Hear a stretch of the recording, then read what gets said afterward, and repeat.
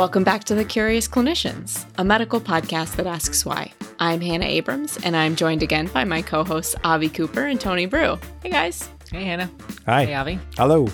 Now, actually, before we get going, Hannah, I as we were talking before the episode, I know you were very excited to plug something, so you gotta fill us all in. I did. I had a really important thing to plug this week from the show, which is that it was some kind of like resident wellness week recently, and our program gave us Laffy Taffies. So for those who don't know, Laffy Taffies are a candy that have jokes on the back. And I really had to share with you guys my favorite joke from the Laffy Taffy wrapper. Sorry, I'll try not to laugh before I tell the actual joke. Why did the GPS coordinate get kicked out of class? I don't know. Got nothing. He had a bad latitude. I've been waiting 2 weeks to tell you guys that joke. All right. That's tough to chew on, Hannah. Hey. And that's the best joke you had, right? Yeah, well, they gave us actually several Laffy Taffies, so I looked at a bunch of them, but I thought that was the best joke from and then there was like a banana flavored one, and the banana flavored ones aren't very good. Okay, so in this episode, we are going to be examining cystic fibrosis, and we'll explore why it might be one of the most common genetic diseases. Specifically, we'll look at whether there's a selective advantage to being heterozygous for a cystic fibrosis gene mutation. Avi, do you mind briefly going over for us the epidemiology of cystic fibrosis as a disease? Yeah, so CF, or cystic fibrosis, is an autosomal recessive genetic disorder. And the lack of production or dysfunction of a epithelial chloride channel called the cystic fibrosis transmembrane conductance regulator, or CFTR for short, thankfully, leads to recurrent sinopulmonary infections. And those recurrent infections then leads to structural lung damage and bronchiectasis. And then the cycle kind of repeats: infections, bronchiectasis, airway damage, and the lung disease progresses. There also are pancreatic insufficiency associations, and there can be infertility in males, and other symptoms as well. And so it's actually one of the most common genetic disorders that we encounter in clinical practice. And it's most common in white people of European descent, where the prevalence is about 1 in 3,000, and 1 in 30 of that population are carriers or heterozygous. And it's really much less frequent in other populations. Okay, so how did you get to our question? How did you start wondering if there were theories that tried to explain the prevalence of cystic fibrosis? Yeah, so I started to think about this when I was a pulmonary critical care fellow, like on my cystic fibrosis rotation. And I wondered if there was any kind of similarity with another relatively common genetic disease, which is sickle cell anemia, where heterozygous carriers are protected against malaria. And that explains, partly at least, the gene's prevalence in certain populations. And so could there be something similar going on with cystic fibrosis to explain how common it is? So based on that, it sounds like we're going to be talking in the realm of teleology tonight. And so we're going to be talking about explanations which are explained by their purpose as opposed to some necessarily mechanism or something of that sort. If I totally butcher teleology, you'll correct me. Yeah, I mean, I think this is all about teleology. So these are going to be teleological theories that are going to be layered on teleological theories. None of it's provable, so I guess at all. But they're really thought-provoking, I think, questions. And I don't know if that kind of serves as a disclaimer of sorts. So like, none of this is proved. All of this is theory. All right, so Tele, all of us, what theory are we going to examine tonight? So we're going to look at the possibility that the prevalence of cystic fibrosis gene mutations might be explained by protection against infection by Mycobacterium tuberculosis, or TB. Is this something that you guys have heard of before this?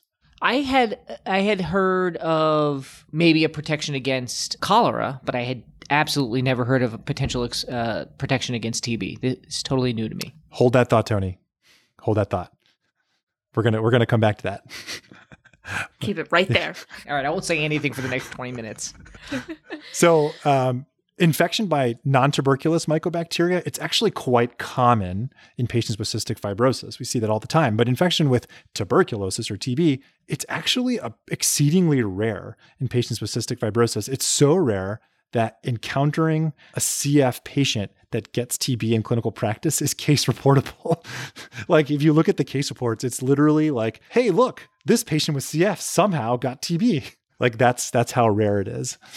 Yeah, but so the selective advantage would have to hold for those who are carriers as well, though, right? In order for this theory to hold, because I know that the average age for patients with CF has increased over time as therapies have improved, but historically, patients with CF would die relatively young. So there has to be, you'd imagine, some advantage for the carrier state, just like in sickle cell disease, right? Yeah, that's 100% right. And we're going to come back to that also. Oh my God, sorry. Apparently, I really need to not say anything. Okay, so if we were going to look at it, how would we look and see whether carriers of a genetic mutation have a potential selective advantage? Yeah, that's a great question. So it turns out that there's 3 types of evidence that we're going to look at. And so the first is historical or kind of geographical. The other is clinical / population based. And the third is molecular, getting at mechanism. And so we'll have to take kind of a deep dives into each of these 3. So let's start with historical and geographical. So TB is like a really, really old affliction. It's been found in bison from 17,000 years ago. There's been like prehistoric skeletons from 4,000 BC that have been found to have TB. But zoom ahead to the 1600s, there was an epidemic of TB known as the White Plague that spread across most of Europe over the course of the next 300 years until about until the early 1900s. And this actually, at that time, over those 300 years, TB caused up to a quarter of all deaths over that time period in Europe. And it was called That's amazing. Yeah, and I mean, it really was a plague, and it's called the White Plague because of the kind of wan complexion of many of the patients dying of the disease. So that's interesting, but is there actual supporting evidence for this?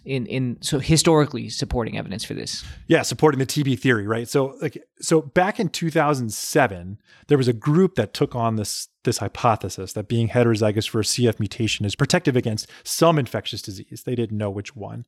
And they basically looking to see if like the modern prevalence for the carrier rate for CF mutations would be accounted for by protection against any infection. And again, recall for CF, that's about 1 in 30 white Europeans are carriers of a mutation. So they examined the current prevalence of tuberculosis, typhoid, and cholera, Tony, which you had mentioned. And then they looked backward in time and they said, historically, if we take the assumption that heterozygosity for cystic fibrosis is protective against one of these diseases, which one would account for the modern prevalence? Does that make sense? It does. Okay. So using math that I cannot claim to understand, they found that the only disease infection that would account for the CF carrier rate was a significant spike in TB prevalence around the year 1600. And this actually matches up perfectly with the White Plague that we described. And so essentially their findings suggest that the current prevalence of CF trait may be explained cystic fibrosis heterozygosity protecting against TB, offering a selective advantage during that extended epidemic. And the gradual growth in cholera and typhoid over time, which they did not have a spike like TB did in Europe, would not account for the current prevalence of cystic fibrosis. So, and interestingly, there's some literature from the 1970s suggesting that parents of cystic fibrosis patients who are heterozygous carriers themselves by necessity, they actually have reduced rates of TB infection as well. So very interesting, but also a lot of, let's look at 2 maps and see where there's some overlap. Yeah, I'd say this is speculative at best. Partly because I just don't understand the math they use to kind of come to these conclusions. But I think it's certainly hypothesis generating, I guess I would say. Oh, absolutely. Yeah. Okay, so has anyone kind of gone anywhere with that hypothesis? Do we have any clinical evidence for it? Yeah, so this is a fair point, and like you said, this is weak, but there actually is some evidence that's kind of epidemiological and public health related. And so there's, again, this is correlative at best, but there was a group from Brazil that examined the rates of cystic fibrosis carriership across Brazil. And they specifically looked at the Delta F508 mutation, which is the most common CF mutation. So then they also looked at tuberculosis incidence in the same areas, and they kind of overlapped them. And they found that the tuberculosis incidence was actually inversely proportional to the rates of CF carriership. So the more CF carriership in an area in Brazil, the less TB. And of course, they tried to control for things like socioeconomic status, but how well did they do? I don't know, but they tried. So again, to kind of summarize that, they found that areas where cystic fibrosis heterozygosity was highest had the lowest rates of TB, suggesting that there might be a protective effect. So this is interesting. These connections are interesting, but I think we're all going to be more inclined to believe these connections if there's at least some molecular or cellular mechanism that would explain these observations. So what do you have to offer in that realm? Yeah, so this is that last group of evidence that we should try to have if we're going to say that there's a teleological protection happening. So there actually is. And so Mycobacterium tuberculosis has a really complex cell wall, and some of the components are glycolipids. And these glycolipids have some very kind of zinger names, such as phosphatidylinositol mannoside or mannose-capped lipoarabinomannan. Rolls off the tongue. Yeah. Right? Yeah. So, these glycolipids, they actually help TB avoid destruction by the immune system, specifically kind of things like alveolar macrophages and destruction from that.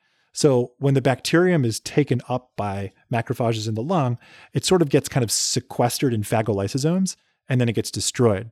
And so the glycolipids help prevent the phagolysosomes from fusing together, which is a crucial step in destroying the bacteria. So essentially, they're an important component, these glycolipids, of the virulence of the organism.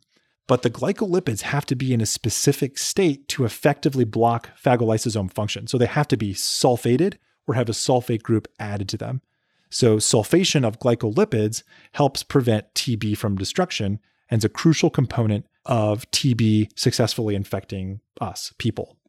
Okay, so these glycolipids both help TB prevent pronunciation of its cell wall materials and help prevent it from being eaten by macrophages in the alveoli. And you need specifically to sulfate these glycolipids in order to block the phagolysosomes. Okay, why can't TB just do that on its own? Like, why can't TB do the sulfation? Like, come on, TB. Yeah. I think you need to be trying a little more. Yeah. It's too busy consuming us. Yeah. So, these are great questions. So TB actually, it lacks its own enzyme to isolate sulfate groups. That enzyme is called aryl sulfatase B, and we humans do have it. So under normal circumstances, our own aryl sulfatase B enzyme is kind of used against us by TB to provide the sulfate groups that it needs to avoid the immune system, and then block the phagolysosome functions and all that. All right, so you're going to have to fold cystic fibrosis back in now, because this is obviously interesting, and I assume that the protective effect of CF relates to all of this. Yeah, I thought we could just go off on a total tangent about exactly sulfatases and completely distracted, unpronounceable. You really just wanted to show that you knew how to pronounce the name of those glycolipids. Unpronounceable glycolipids. Well, unpronounceable for me, but not for you, apparently. I've been practicing it for the last hour. So it turns out that patients with cystic fibrosis, they actually have significantly decreased levels of activity of the aryl sulfatase B enzyme. And this probably results from higher intracellular chloride levels when the CFTR is dysfunctional, which then kind of disrupts trafficking of the aryl sulfatase B enzyme protein inside cells. So people with cystic fibrosis may be protected from TB due to decreased levels of that aryl sulfatase B enzyme, reduced access of the organism to sulfate groups, and decreased virulence. Wow. Okay, so two kind of ways that I could think of that we could show a connection would be, one, if there is going to be a selective advantage, we would have to be able to show that CF carriers, patients who carry the mutation for CF, have lower aryl sulfatase B and are at lower risk of TB? Or is there anything that shows that people who have a lack of aryl sulfatase B, so I guess that's mucopolysaccharidosis type 6, which I absolutely had to Google, do those patients, are they less likely to get TB? So in terms of this, maybe I'll answer the second question first. I don't know. The best way to answer. I had not really heard of that disease until you brought it up.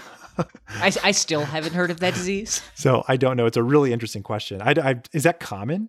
I'm guessing no, not. I hope I'm not. guessing not. It's not. Yeah, I tried looking it up too, and there are not really any reports of it. So of its protective effect against CF. I mean, I can't imagine it's common enough that you'd be able to see that. Right. Yeah. A challenging thing to research, certainly. But to get back to your first question, and a really good one too, is like, we're talking about cystic fibrosis carriers, right? I mean, that's who we are trying to see if there's a selective advantage. And I really couldn't find any evidence looking at that in the literature.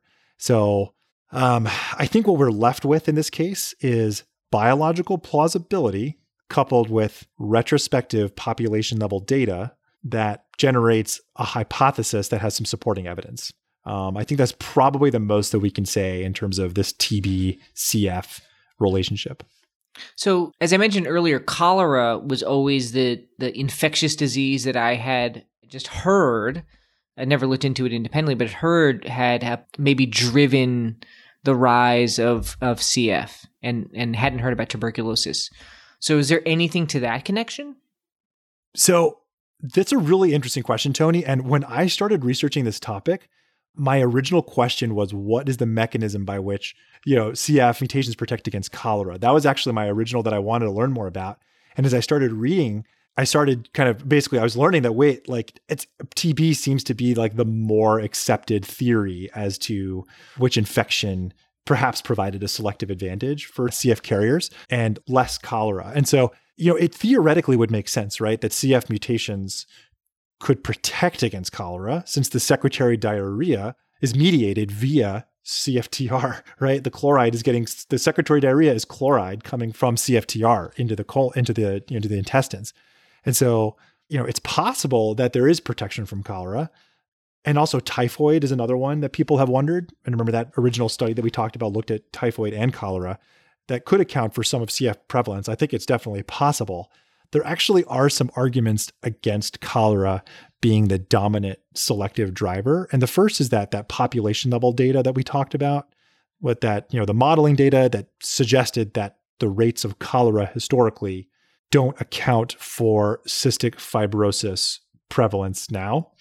Second, there's actually evidence against the cholera hypothesis. So, when exposed to a cholera toxin analog, intestinal cells of CF heterozygotes or carriers, they secrete just as much chloride as wild type controls.